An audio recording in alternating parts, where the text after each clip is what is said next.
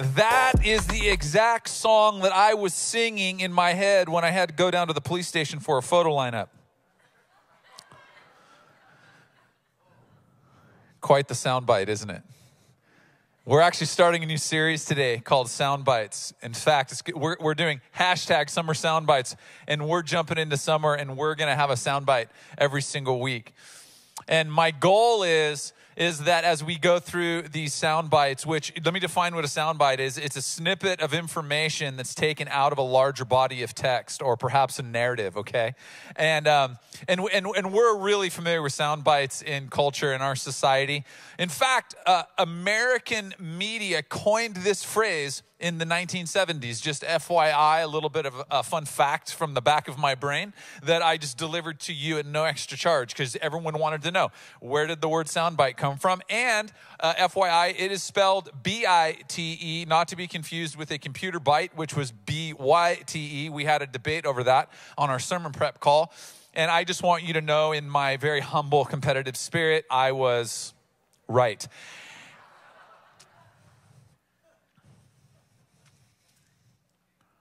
Each week in this series, we're going to examine a snippet of text from Scripture. And the purpose of doing that is to discover the powerful truth that it holds. And some of these sound bites, these snippets, are going to be controversial. Some of them are going to be challenging. Some of them are going to be things that when you read them, maybe you've glossed over for years and it's just confusing. Some of them, for sure, we have taken out of context, perhaps thousands of times. And we're going to go through these. Today's sound bite is going to be Matthew 6:33. If you'd like, you can turn there, but it's going to be very quick. We're going to throw it up right now on the screen for everyone. Join us on our online campus. For all of you who are sitting with us, by the way, I love seeing all of your faces. Welcome home. Welcome home. Welcome home. Hey, you bring so much to the family, and when you show up and we see your faces, something happens in community, and I love seeing you. I love the energy. So I look forward to seeing all of you who can get here. I know that a lot of us perhaps are watching in different states and stuff like that, and it's difficult or near impossible. And we love having you on our online campus. But if you can be here, it's awesome. Matthew 6:33. Super famous scripture if you've been around church for any period of time. If you haven't, this is going to be brand new to you. And I think both parties, whether you've heard this before, you've never heard it before, we're going to dig into a little bit today, and we're going to figure out what truth it holds. This is the scripture: seek the kingdom of God above all else and live righteously, and he will give you everything that you need. Now, the problem and the barrier with sound bites is that oftentimes they're taken out of this larger body of text, and what happens is they're left open to manipulation or interpretation by being put through a filter of personal bias. In the lack of information, there's a gap that every one of us fill naturally. And you're going to filter how you fill that through a personal bias. Now, what is a bias? A bias I would describe as this: property of not being in balance. It's a property of not being in balance of what? Of all of the information. So when I walked up here, I said to you, quote, that's the exact song that I was singing in my head when I had to go down to the police station to do a police lineup. Now, left out of context, you may think that I'm the one who actually said that. But immediately you begin filling in the blanks through your own personal history, your understanding, how you see things. And it creates an imbalance because there's an inherent bias. It's inevitable. We're human. And so there's some questions that really beg to be asked. So for instance, here's some questions that I would ask about that statement. What was the song? Who sang the song? Whose head was the song playing in? Why did the person have to go to the police station for a lineup? Were they the criminal? Were they the victim? Were they a witness to a crime?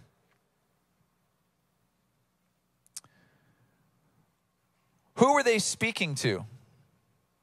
Why were they speaking at the time? And what is the history and personal bias of the person or the people that heard this soundbite? See, there's so much that we need to ask in order to really get an accurate conclusion as to what was being said. And in this case, yesterday we were celebrating my daughter's graduation from high school. What a weird time to graduate from high school. Truth was, she had finished high school in December. And so she hadn't been around classmates or school. And she had, in fact, started college in December. And she's already finished with her first semester of college. But yesterday she got to, for a couple of hours, be in high school again as she graduated. And we celebrated her. And we're spending time at home and we're all together. And this is how the story actually goes. I'm in the kitchen and I'm making some food. And I hear my oldest daughter, who is spending some time with us because of her younger sister's graduation, make this statement. That was the song that was playing in my head when I had to go to the police station to do a lineup. Everyone in the house stopped. My sister said, wait, what? And the room begged for a greater context. See, what had happened was that the song was I Want It That Way by a singer named Britney Spears. And for some reason, that song popped up. And when my 22-year-old daughter heard it, it reminded her of the time a week and a half ago that she had to go to a police station to identify a hit-and-run criminal that she had seen and was witness to while she drove to Magic Mountain a little over a week and a half ago with Jake and his wife, Rebecca. And Jake oversees all of our production. So if you're watching our online campus and you're seeing things today, thank you, Jake. Almost got hit by this hit-and-run driver. My daughter's a witness, then gets called and has to go and identify this person potentially. Doesn't that give you a more accurate understanding and bring you to a better conclusion than this pastor is involved in some shady stuff? Because I don't know what song you heard. You like 80s? You like 90s hair band rock? Like, you are going to fill in that blank with whatever it is that you have a personal history and bias toward. Amen? And it leaves an imbalance. See, a bias is asserting this, that how I see the circumstances leads me to believe that I'm right in the way that I think.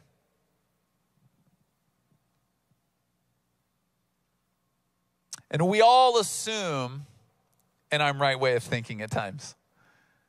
In fact, when I said that just now, if you said, no, I don't, you just proved that you are assuming an I'm right way of thinking by disagreeing with me. I'm wrong. You're right.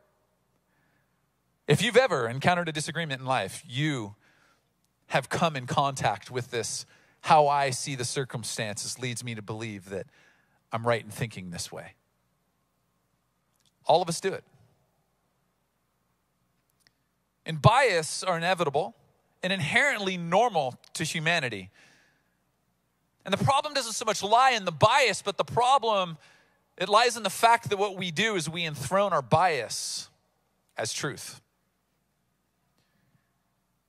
And so we need to learn how to dethrone our bias so that we can have a more accurate idea of what's really happening. And how are we going to do that? We need to provide a greater context. I gave you a greater context to what was actually said. I love the word context. When you break it down, it's made up of two Latin words. The derivative is the word con, which means together. Text means to weave. So context is the weaving together of information and all of the key factors so that you can make a more accurate conclusion. Context. That for you and I to dethrone the bias that maybe we see things through, and we all carry them, we need to enthrone. We need to make context king.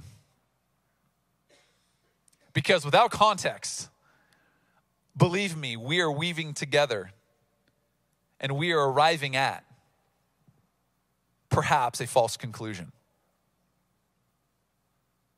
Today we're going to talk about making context king and dethroning our bias with two key components. Number one, by seeking the king. We're going to make context king by seeking the king. And number two, we're going to make context king by thinking like the king. The scripture that I just read, seek the kingdom of God above all else. Other translations say seek first. In the old New King James translation, none of us speak in these ways. Seek ye first the kingdom of God. That's the way that I remember this. This word seek is to seek in order to find. It is very intentional. Now, it means to aim, to desire, to crave. I love this definition of seeking. Seeking is to demand something from someone. Let me put this in greater context, because when I say seeking is to demand something from someone, I want you to have context of what this means in this passage. That we're actually putting a demand on God to show us how he sees the circumstances, rather than demanding to God that he sees the circumstances the way we see them. God understands how we see the circumstances. We often fail to view things the way that God views them. Chiefly because we're caught in the forest of humanity. And we need to get above the forest of humanity so that we can see things from a higher vantage point.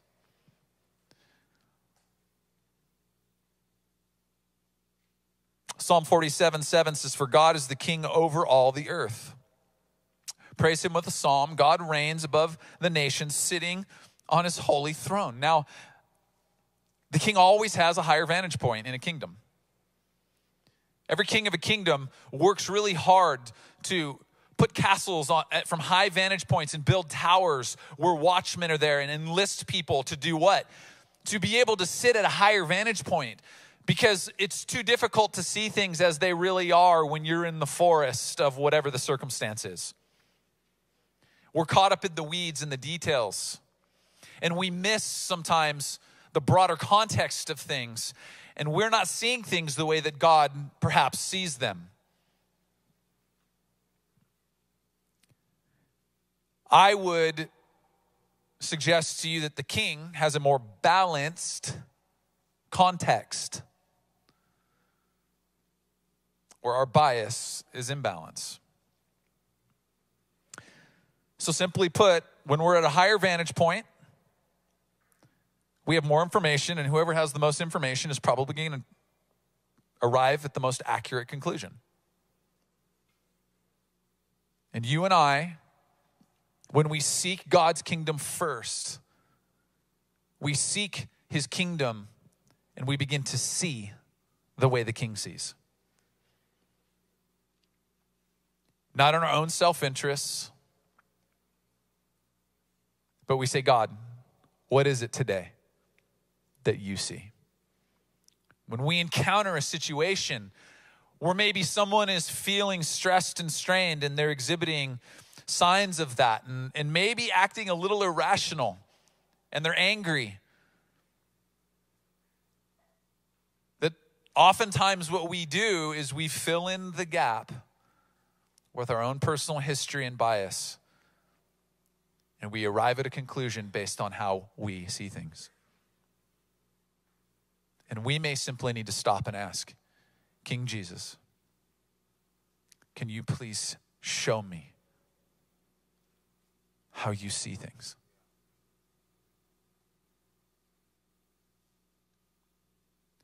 We judge based on manifestations, and we have no context on the story of how we arrived where we're at. Context is king, and we need to seek the king to see things the way he does. Number two, we need to make context king by thinking like the king. Now here's some context in this scripture. I hear this scripture in Matthew 6 oftentimes said this way. Don't worry about it. God gives you everything you need. True. But is that the truth? There's a command before that. He says, seek first my kingdom.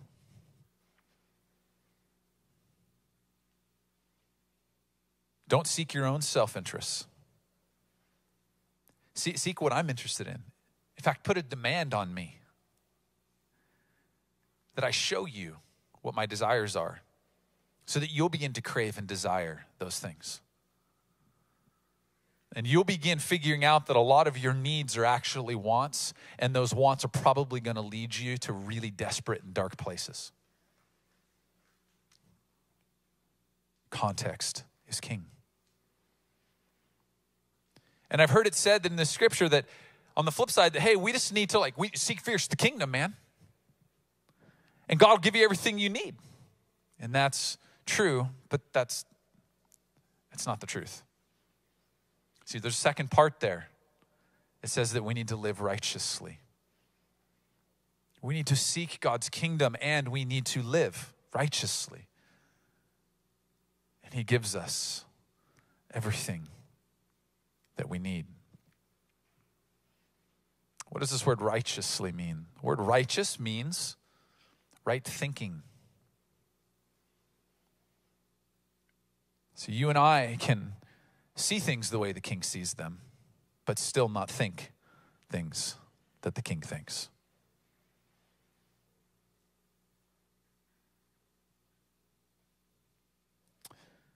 In Isaiah 55:8, I'm about to read this to you, and when I do, what it's doing is it's proving this one thing, that when I see that I need to seek the kingdom of God and live righteously, this right thinking tells me that if there's a right thinking, that perhaps I have a wrong thinking. What it really is implying is that there is a thinking that is superior than the thinking of humanity. Last I checked, there's no one alive, ever living, presently breathing, or that will ever come, that ever will know it all. That is ever right on 100% perfect the way that they think. But there is a God who created you and created me and understands the plans and the purposes that he has for you. And Isaiah 55:8 puts this into context for us and says, very simply, my thoughts are nothing like your thoughts. Wait, what? God, you don't understand. I am like a little cap G God. You're an all cap G God, but I'm like, I have a kingdom. And the way that I see things, God, and the way that you don't understand. And he's like, your thoughts are nothing like my thoughts. Thinking is what got you into trouble in the first place. Have you ever read Genesis, the story of Adam and Eve? You thought contrary to what I said.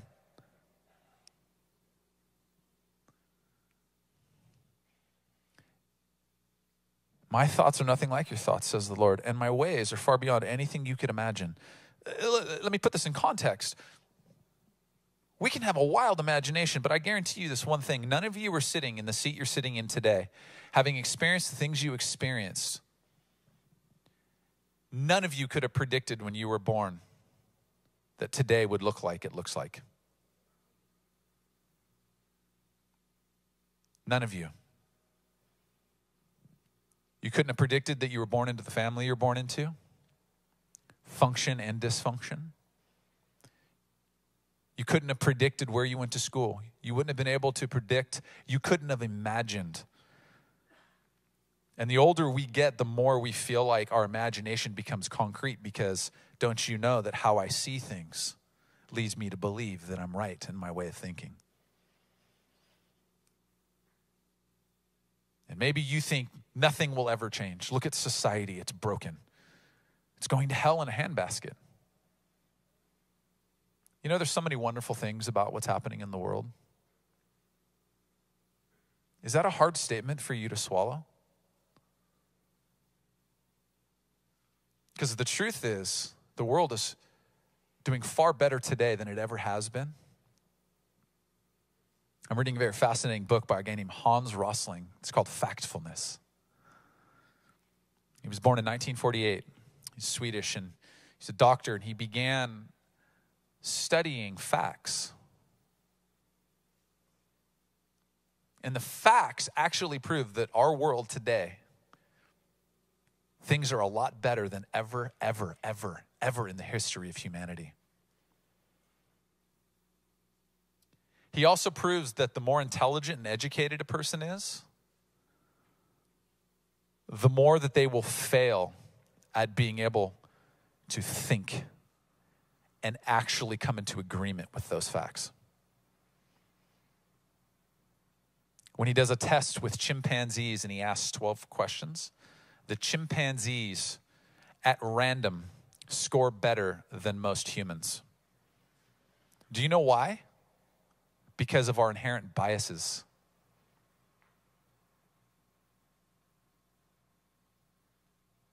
We cannot allow ourselves to think that the facts that we're looking at are true. And we hold on to our bias. And so if we're not able to even come to a right conclusion based on facts, then we need a faith in a God who is higher and thinks higher, and his ways are higher than ours.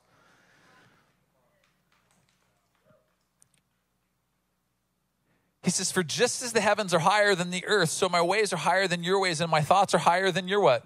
Thoughts. God's thoughts are exalted above humanity's.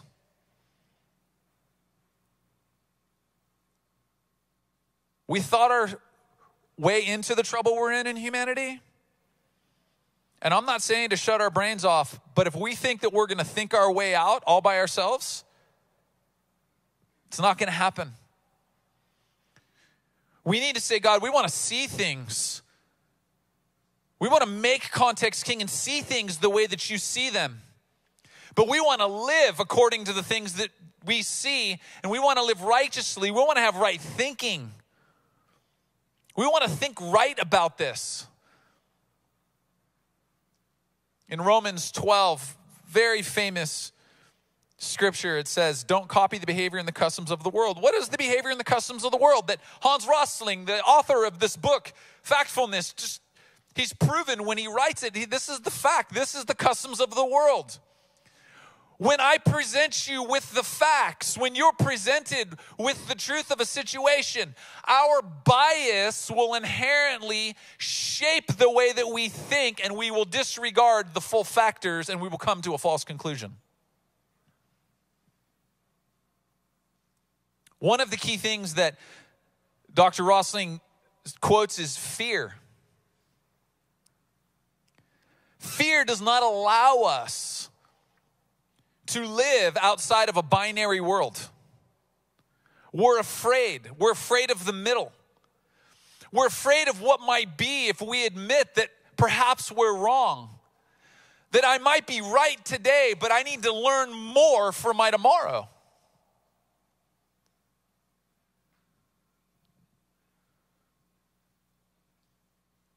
Don't copy the behavior and the customs of this world. It says, but let God transform you into a new person. By what? Changing the way you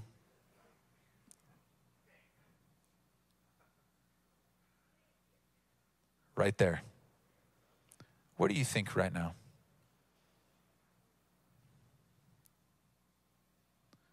Because what you're thinking, it's going to determine your actions. It's going to determine how you love. It's going to determine how you forgive. It's going to determine how you choose to get up in the morning. The attitude that you're going to have, that you're going to choose to have. Making context king is a choice. It's a choice. See, I can't transform your mind for you.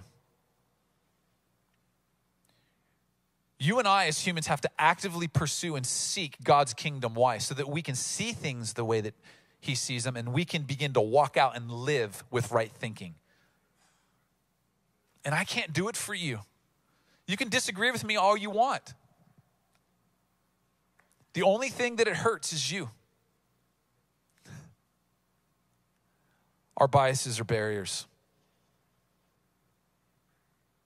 We need to make context king. We need to see what God sees. We need desperately right now to think the way that God thinks.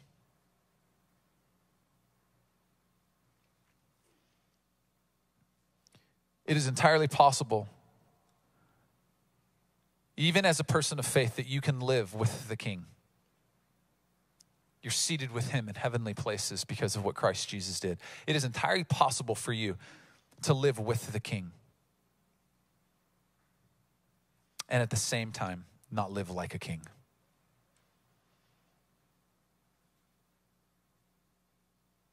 Our biases have us bound. We're imprisoned by them. That perhaps we're living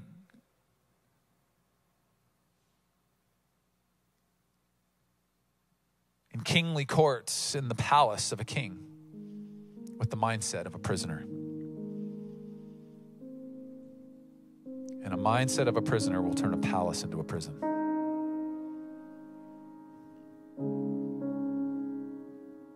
There's too much at stake. I want you to hear this. There's too much at stake. Your life matters too much. My life matters too much. The power of what happens when you and I get together and we seek first to understand each other. The power of making context king and seeking to see things. Me just simply saying, God, how do you see what's going on? How do you see the other side of the spectrum? Let me bring this really close to home. How do you see the people on that side of the fence that vax or don't vax? How do you see the people on that side of the fence that are mask or no mask? How do you see the people on that side of the fence that vote blue or red? How do you see the people on that side of the fence that appear in physical form as black or white? Can I tell you something? This is the other thing that Hans Rosling found out when he did this study. That it's a small percentage of people that live at the ends. That most of society lives in the middle, in this beautiful part. Where there's amazing shades of purple as opposed to blue and red political views. Where there's amazing shades of brown instead of just black and white.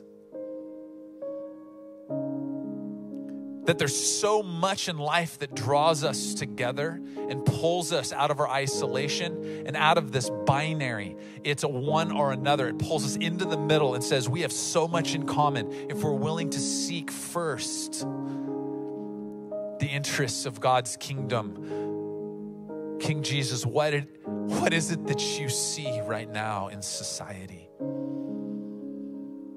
And we're willing to think like the King. Would you stand with me this morning?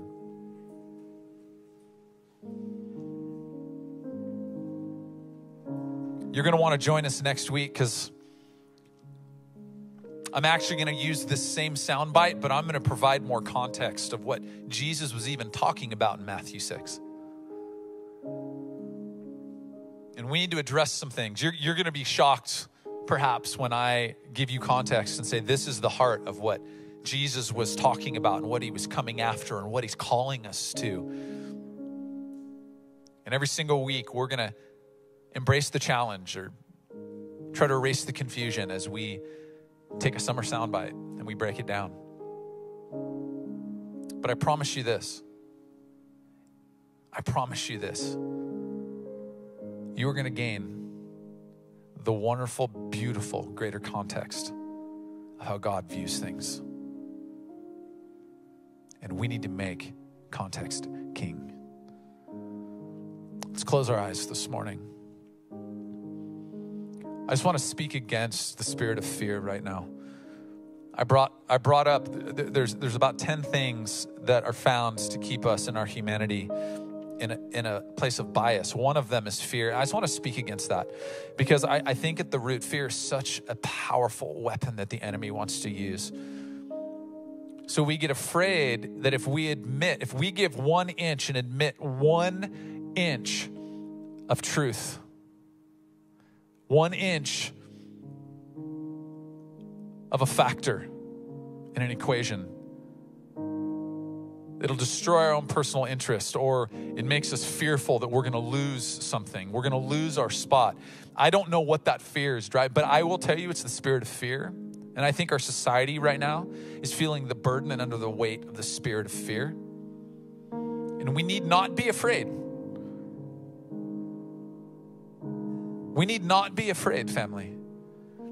If you're on our online campus and you're experiencing this, can you just let someone know on our stream team? If you're in the room, I want you to do this. Eyes closed, heads bowed, because if you're experiencing fear, you might get fearful to do what I'm about to ask you to do, and I don't want you to experience that, and I want this to be a safe spot for you to do this. This is a very simple thing. You can do any one simple thing one time. This is a simple thing. I want you to simply just raise your hand right now if you can relate to this, if this is resonating in your heart, if you are like, hey, you know what? I probably have some bias in my life. I probably have some things that I need to seek greater context for. I probably need to ask God right now in the midst of the area that, I'm right about.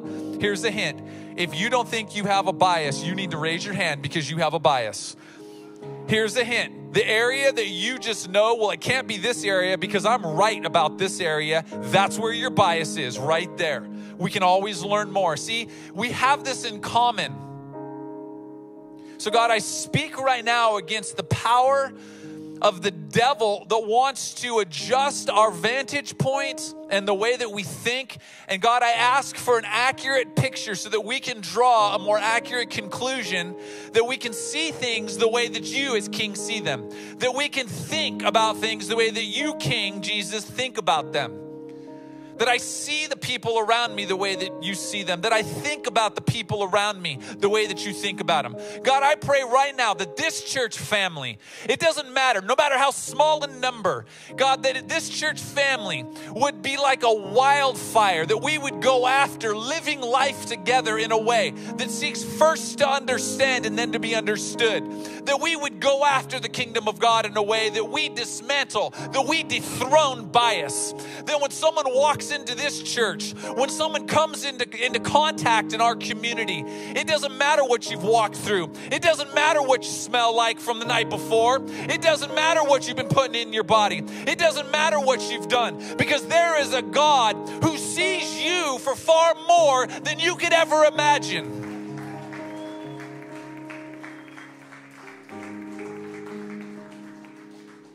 This is who we want to be marked by.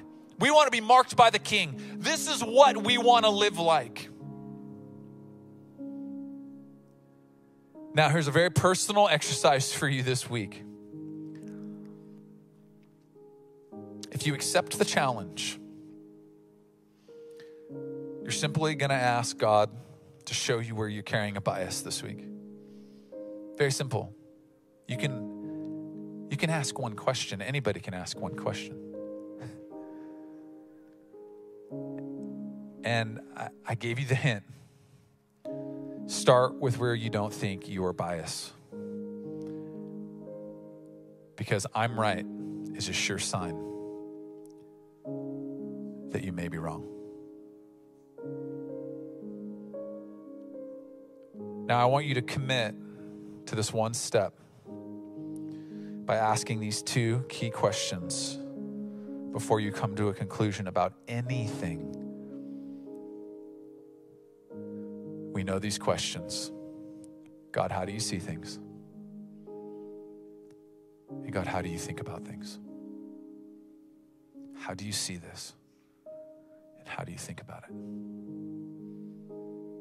And let us cling to that. If you need prayer this morning, don't leave this place. We have a ministry team available. If you're here on campus, we have a ministry team available. If you're on our online campus, you simply can just come forward. You can raise your virtual hand on our stream team. We'll grab a hold of you and pray with you offline. But I don't want you to leave this place. If you're dealing with fear, let's deal with it. Let's break it off. Let's dismantle it. Let's walk in freedom. In Jesus' powerful name, we together as a family say, amen.